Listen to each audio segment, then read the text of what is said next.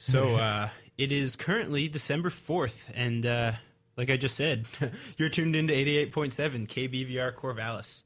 It is just after 7 p.m., and on a Sunday, that can mean only one thing. It's time for another episode of Inspiration Dissemination. I'm Steve Friedman. And I'm Adrian Gallo. At Oregon State, we have more than 4,000 graduate students in 80 different programs of study. And here on Inspiration Dissemination, we feature the research and personal stories of one of these students each week. If you're a graduate student at OSU and interested in coming on the show, or you just want to find out more about all the awesome things going on at Oregon State, check out our blogs at blogs.oregonstate.edu/inspiration, where you can find out all about our upcoming guests, as well as links to our Twitter and Facebook pages. Inspiration Dissemination is recorded live, and should they occur, any opinions expressed on the show are those of the hosts and their guests and do not necessarily represent Oregon State University or this station. Tonight, we are joined by Katie Jejic from Integrative Biology. Katie, welcome. Hi, thanks for having me. Why don't, tell us what your research is and who you work for? Yeah, I am a fourth-year PhD student in the Department of Integrative Biology, and I study how climate change is impacting corals. So really looking at how corals may be able to acclimate and potentially adapt to the changing climate. Very cool. So this is obviously a very topical thing. Yes. Everyone's talking about climate change. Is it real? Is it fake? Are humans causing it? The hot topic. I'm assuming you believe it's real. Yes, I absolutely believe it's real. So you mentioned that how it's affecting corals, and there's been a lot of news about this. And when we first met you earlier this week, I brought up the obituary to the coral reef, and you immediately were like, bad news. Yeah. So could you tell us about some of the evidence that, why climate change is real and how it's affecting the corals? Yeah, so this has been happening for decades now. I mean, ever since the 70s, we're seeing this phenomenon called coral bleaching. And this is really when, so the coral lives in association with a marine algae called zooxanthellae. And they're, in a symbiotic relationship, so both partners benefit from it. But when the temperature gets to, really hot temperatures, that algae starts to produce toxins, and that's really harmful for the coral. And so it's no longer providing a benefit. And so the coral's like, well, hey, you're no longer serving me any purpose, so you have to leave. And so it eventually kicks it out. And when that algae leaves, that's when the coral turns white. And so that's where we get that term coral bleaching from. And we've seen this for decades now, but in the past decade or so, the severity and the frequency of these bleaching events has really increased. And so this has really drawn our attention, as researchers and scientists. So, and I think I read this a couple days ago, but the Australian public was polled, and I think I remember 2/3 of the public had called coral bleaching a national emergency. Yeah, a lot of people are really tuning in to what's happening, especially at the Great Barrier Reef. There's so much attention. The entire reef is, bleached, and in certain areas, more than 20% of the reef is already dead. And so this is a huge concern, especially for a lot of people that live on the coast. This is where they get their livelihood, their food. So, yeah. Let's talk a little bit more about that. So, here in the Pacific Northwest, we don't have, beautiful corals where we can go dive everywhere. So, me being a mountain man, and I think Steve being a real mountain man with his beard, what kind of benefits do coral communities provide? Yeah, corals provide a lot of benefits in terms of, protecting coastal, habitats. So they provide a lot of wave energy barriers. They mitigate storm surge. For a lot of fishermen, fish live within the reef. And so, these fishermen go out and that's where they get all their fish from. So if there's no reefs there, these little fish don't have a sanctuary or a place to live. They also provide some medicinal services. So a lot of, species of corals can potentially provide a medicine. And then let's see what else. Tourism is a huge part of corals. A lot of countries around the world get majority of their money from tourism. And then, like I said, protein. Billions of dollars come from fish, and if reefs weren't there, then fish would not be available. Protein, like the protein we eat. Yes. Okay, in terms of fish protein. Yeah. Gotcha. You just mentioned the Great Barrier Reef, and I think that's what most people think of when they think of coral reefs. Yeah. but they don't just exist around Australia, right? So they're all over the place, and a coral reef is not just this one, kind of spiny-looking organism. There's a lot more going on in there. Yeah, I mean, the Great Barrier Reef is probably the most diverse, and especially in that area in the Indo-Pacific, that's where the diversity of corals is just great. You're talking about 800 different species, but corals live here around the United States and the Caribbean. They live, off the coast of Africa, India, things like that. So they're all over. Cool. And, you just mentioned a lot of places that are near the equator, right? So they mostly live in warm temperatures. Yeah, they are found, right at the equator and then about 30 degrees north and south of the equator. So the tropical and subtropical zones. And I guess one more question related to that: is the ocean temperature rise more significant in that area than the rest of the ocean? Well, it all has to do with the summer average. And so when we talk about bleaching, we always talk about it around a threshold. And so in the summer, obviously, that's when the temperatures are getting warmer. And if the temperatures become greater than the average, then that's typically when we start talking about this bleaching threshold, because they're seeing a temperature that they're not used to. Okay. But this is happening everywhere. Okay. So now I'm curious, are there any outliers in these corals that have experienced these kinds of temperatures and have kind of made it through skin and bone? Is there any evidence to suggest that maybe there are some adaptive qualities in these corals? Absolutely. Yeah, we're really trying to look at some of the winners and losers, as we call them, in climate change. That we're seeing some corals do a lot better. They're really tolerant to the high temperatures, whereas other coral species tend to be more susceptible. And so they're the ones that are starting to get weeded out and are actually on the threatened list. But yeah, and so that's one of the big questions in the research right now is why? Why do we have some tolerance in some susceptible species, and what do they have that potentially could lead to adaptation? So you came on the show once before. Mm-hmm. So for listeners that haven't been listening for 3 years, I know we have a lot of very devout listeners out there. But Kate, you were on here about 2 years ago, and at that point you're a fourth year PhD now, so you were a second then. Yep. So you've come a long way. Yes. So I hope so. I'm sure you have. I listened to the old episode, definitely. Could you talk about a little bit what you found in those 2 years? Yeah, so when I first came in, I was really interested in the topic of acclimation. So seeing corals acclimate to a temperature that they're not used to, but, it's a little bit below that bleaching threshold I was talking about. And so it's really asking what's that mechanism of acclimation that could potentially lead to adaptation.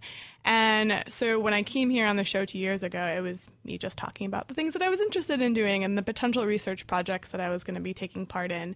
But now I'm almost done with all of my experiments, hopefully. Woo! Knock on wood. Woo! Yeah, it feels good. And so, yeah, I've been doing a lot of, acclimation and tolerance experiments on a variety of corals. So you're really looking at some of the classic tolerant species and susceptible species and, seeing the same things, but now really digging down into the mechanism. So looking at the genes and the DNA that may be allowing those corals to be classified in that way.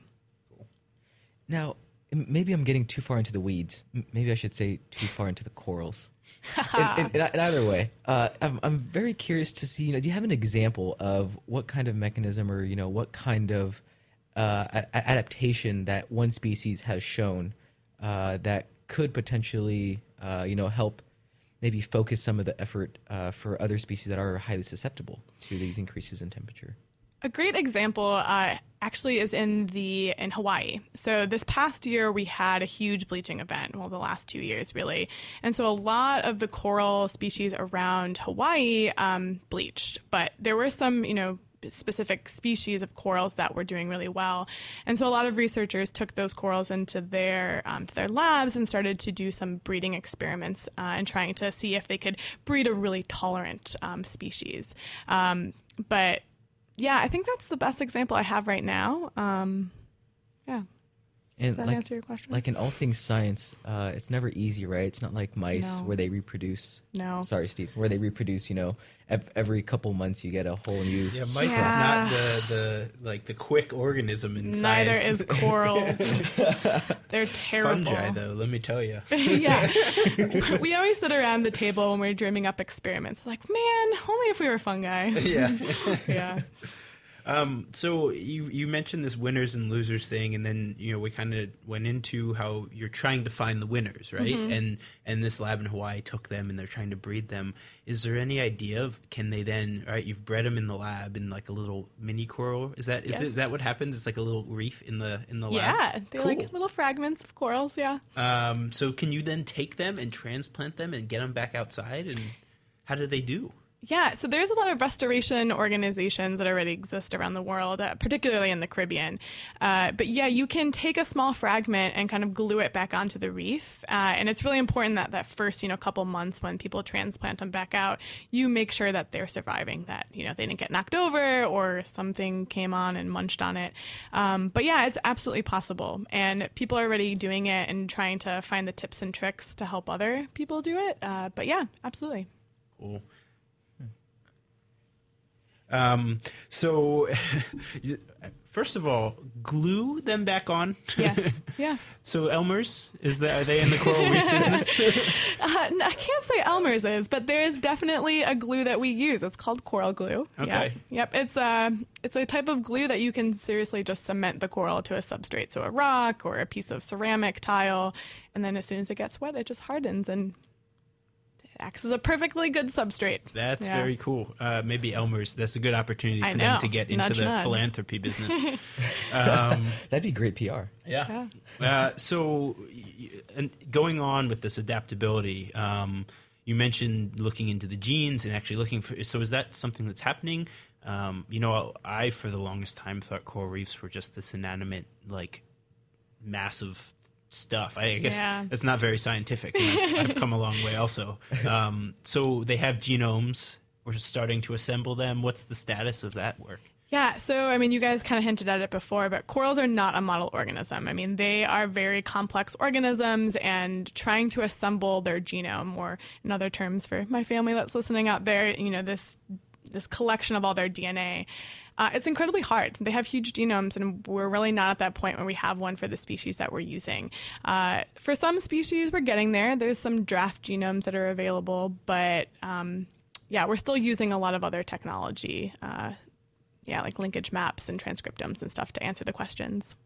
I want to take a quick step back because I have a sibling listening, and she studies rocks, not necessarily biology. So I'm curious to know, what is the benefit of knowing the genome? What things can be elucidated from that? Yeah, so you can start looking at, the functions of genes and how they're contributing to the animal, like what they're doing and how they're helping the organism, maintain itself and just function as a whole. And so we can start looking at genes and how they, play a role in, for instance, thermal tolerance, and if some species have those genes being turned on at certain points or if they don't, and how that may be able to be fed into adaptation. So knowing that information is really, really helpful. Interesting.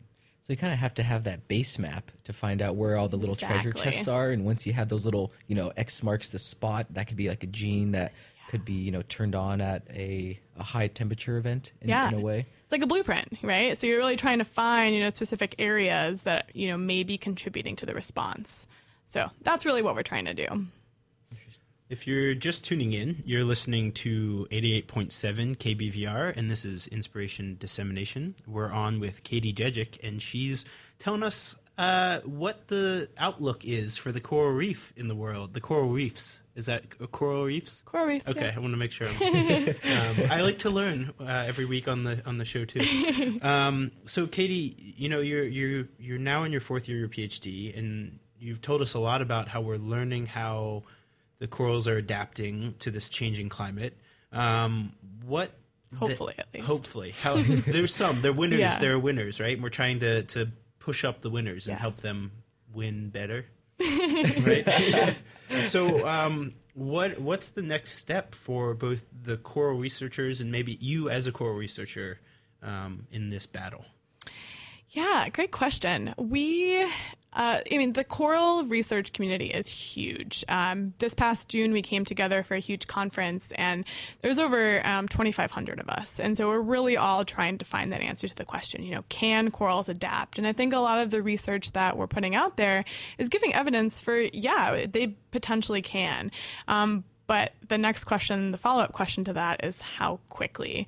So can corals, keep up with the rate of climate change? And so I think that, we're still trying to, find that answer, but I think we're getting closer. I think, with the genomes that are starting to come out, and just some of the, the available resources that we have, maybe in the next couple of years, we'll be able to really pinpoint that answer.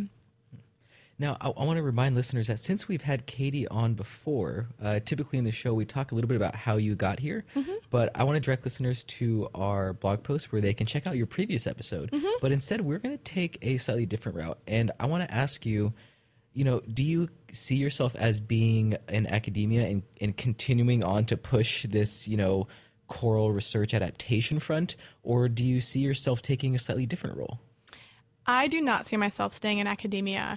I love it. I love doing research. I love teaching undergraduate students, but this is not really the life that I want. So I really am passionate about, education and policy and management. So really taking this research that, we're putting out there and putting it into something meaningful, whether that be, educating the public about what's going on, or taking that data and folding it into policy, relevant policies or relevant management plans. And so that's kind of my next step of where I want to go after this.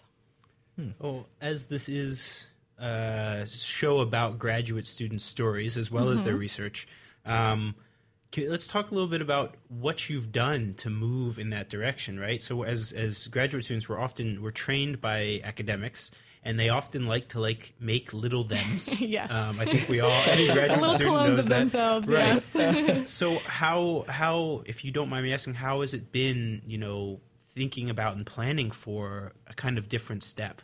What was your first move when you made that realization? So it was probably in my second year, right around the time I came on the show, actually, that I started taking classes that were outside of my discipline. So I looked into classes that were focusing on, marine management and policy and, the intersection between science and policy. And that kind of really opened up my eyes to, this other part of, what a PhD can get you. And so I started having conversations about, some of the jobs, post, dissertation and what I can do. And so, I'm very much interested in that. I did a graduate certificate in marine resource management. And so this was an 18-credit certificate that really aimed at, that really aimed at giving you a sort of an idea of, what sort of management is, what policy is, and how science fits into those different realms. And so that was a really good introduction. But other than that, not much. Just trying to finish my PhD so I can get out there. Just finished the PhD. Yeah, just I know. No biggie. Yeah. So I am curious because we talked about this earlier, and you had mentioned some classes of which I didn't even know existed at Oregon State. I took a quick peek, and they sound really interesting. So I'm wondering if you could describe, a class or maybe an experience that you had in one of these classes that is a little bit away from the how to do lab work as a graduate student, how to do statistics as a graduate student, but instead how to make policy relevant. Do you have an example of that?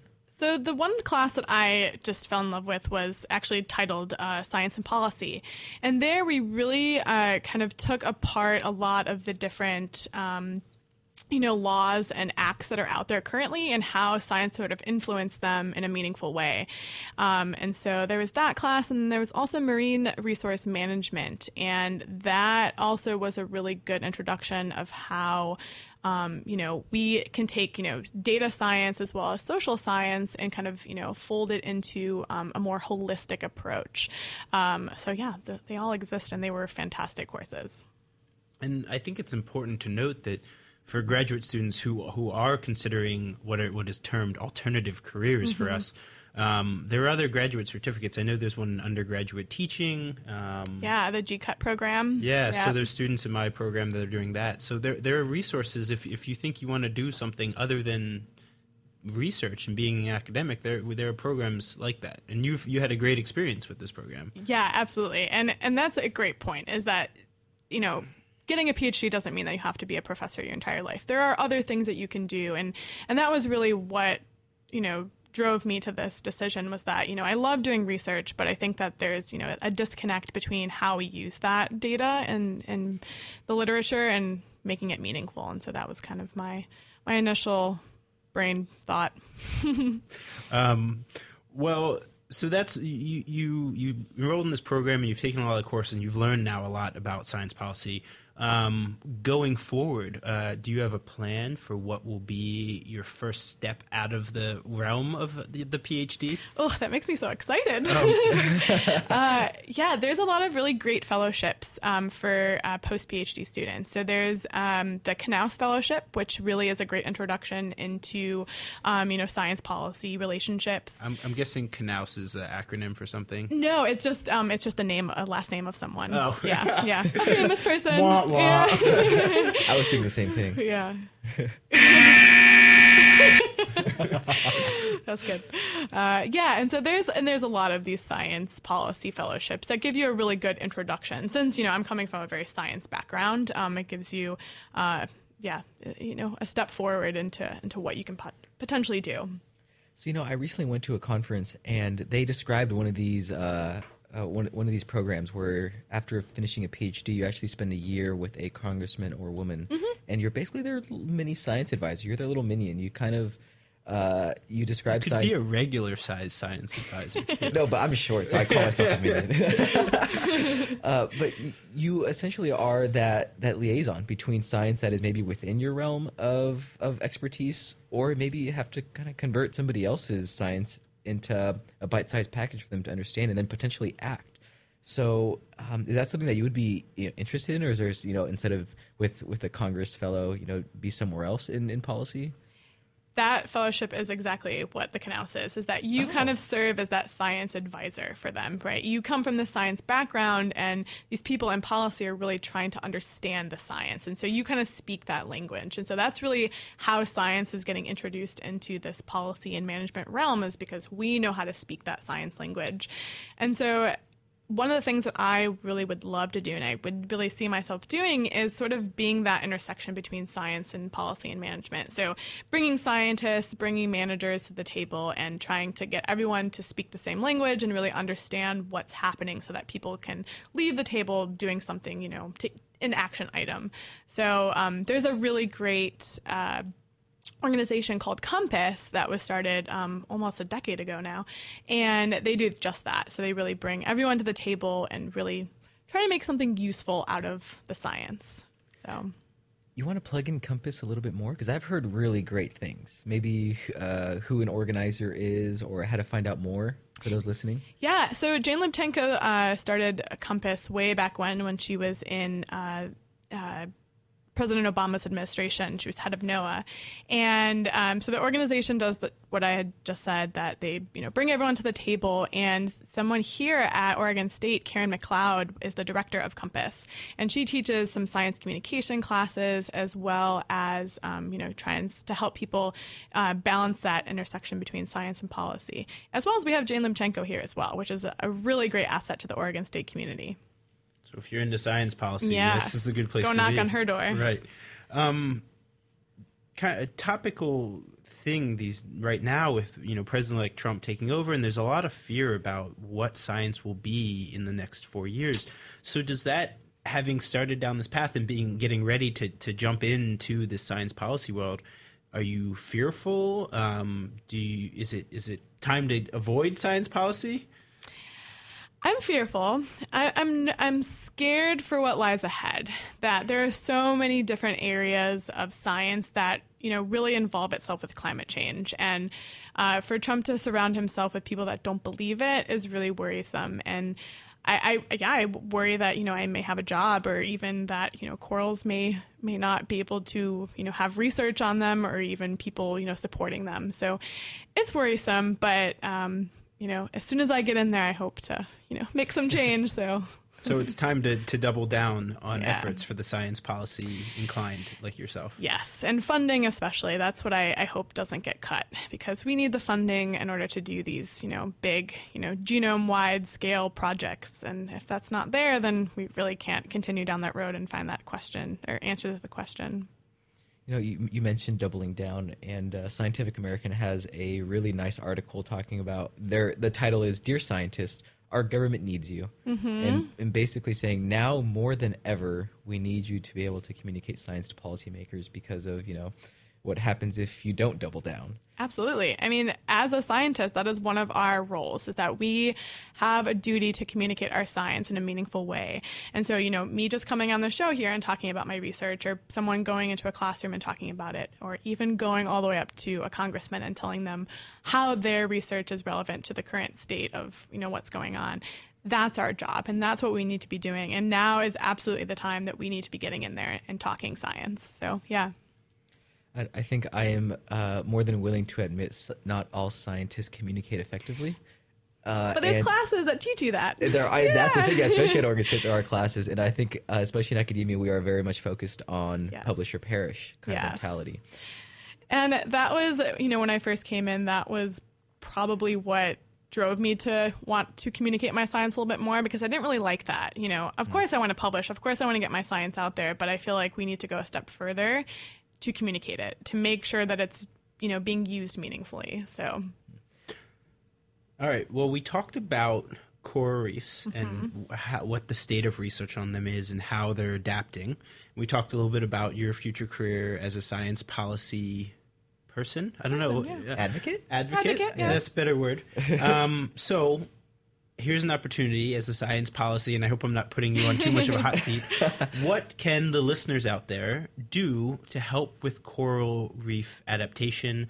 What do they need to know to, if they care, if you've now tapped into their hearts? Yeah, their hearts. I hope so. Yeah. What can the public do to kind of help ensure the survival of the coral reefs?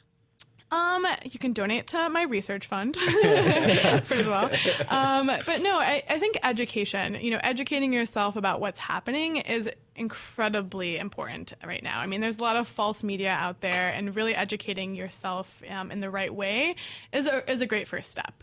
And then, if we're going to start talking politics, but, you can start, Let's do it. Yeah. you can start calling, your local congressman. You can start calling the local people here and voicing your opinion, voicing your needs and your wants. But, yeah. So then 2 follow-up questions real quick. If you're going to go get educated, what's a good place to learn more about what's going on with the coral reefs? If you went to one website. Oof. Is there one? No, maybe not easy. One organization, maybe. One organization. The Coral Reef Alliance is a really great one. They're a very mainstream, not really biased, but they give the facts. Yeah, I'd say the Coral Reef Alliance. They're great. Okay. And what should I tell my congressman if I call them up? That they should. If they actually answer. I guess I could email them too. Yes, you can. Yeah, I would tell them that, we need to give a little bit more attention to the science that is surrounding corals, and potentially maybe giving a little bit more funding to just science in general. Yeah. Very cool. It's funny you bring up the congressman idea and emailing them. I found out that the the Committee on House and Science and Technology, the main lead, Lamar Smith, had his office phone number leaked, and I tried People calling. Have been calling. Yeah. I tried calling, but the voicemail box was full, so I'll keep calling, I guess. Yeah. Well, good. Yeah. It's full. I'm glad. That means that people are trying to make change, and that's good. Yeah. So I want to end with one question, because we are coming towards the end of the interview, and this might be an unfair question, so you can feel free to reach across the booth and slap me in the face. But you had mentioned that publish or perish mentality in academia was kind of pushed you away from that kind of lifestyle. So I'm wondering, what hurdle do you see going forward as a kind of science and policy advocate? And what is one thing that you think you can help to overcome that hurdle? So I think the biggest issue right now is that, scientists are sitting at one table and policy managers are at another. And so we're really not speaking the same language. And so I think going forward, myself, I can help both tables, move together and start talking. But I think really the scientists really need to start engaging in a meaningful way, learning how to communicate effectively, and learning how to reach out to multiple audiences. I think that that's really where we need to start. And that's where I hope to start as soon as I'm, as I'm finishing up and as soon as I'm done. Yeah. That sounds great. I'm very excited for you. Thanks. Awesome. Well, as you know, having been on the show before, yes. we have two traditions. The first of which is that you, as a graduate student, give advice to yourself 5 years ago or to an undergrad that's interested in graduate school. And I think, given the occasion that you were on 2 years ago and you gave – I actually don't remember exactly. Do you remember your advice? I do. I think I told everyone to get as much experience as you possibly can. Okay. Yeah. So now, what would you give to your advice? What advice would you give to yourself 2 years ago, sitting in the booth? Should I tell you what I told you guys the other day? Well, if you don't, you can say whatever you want. But there's one that I think everyone should hear, which was your immediate reaction. Yes. What I would tell myself now is read. To go back and read. I just want to say when we met you before that we did the show and we asked this question, you said, quote, "Oh God, read more papers." Yeah. Yep. So, that's accurate. Okay. Yeah. I think every PhD student struggles with that. Yeah. I like how you have that in quotes, Steve. Oh, Yeah, I quoted that. I loved it. Oh, God, read more papers. It's funny, I literally have a stack of papers my advisor has sent me Yeah. over the last month that is on the to-read list. And I'll get to it. Yeah, I'll get to it. I've been saying that for the last 2 years. Yeah. Nice. Okay, so read more. Yeah. So the second thing that we have is to ask our interviewee for a song of their choosing. Yes. So I'm curious to hear what song you chose and why. I chose the choral song. So this is actually the same song that I chose 2 years ago. And it's a really great clip about a little coral polyp trying to educate people about what it is, as well as telling people not to step on it, that, it is an animal and it wants to live. And if people step on it, then it's not going to. So I thought this was really cute. It was a really great, science communication post a couple years ago. So, yeah, that's my song. Awesome. Well, we'd like to thank you for coming on the show. Again, this is Inspiration Dissemination on 88.7. If you're interested in sharing your research, we have just sent out a call for more interviews. We're taking guests. More guests. And that's going to be happening in winter quarter, but you can go to our website, our blogs at oregonstate.edu/inspiration. And there's a Share Your Research tab where you can be just like Katie and come share your research. Awesome. Thank you again for coming on, Katie. Thank you so much for having me. I had a lot of fun. And the corals are going to make it. Yes, I hope they will.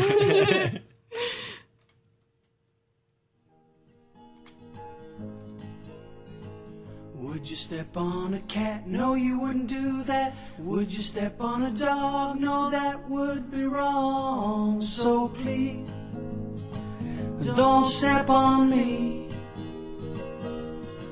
I'm an animal, I'm a living thing. Can't you see my beauty and the joy that I bring? Oh, please, don't step on me.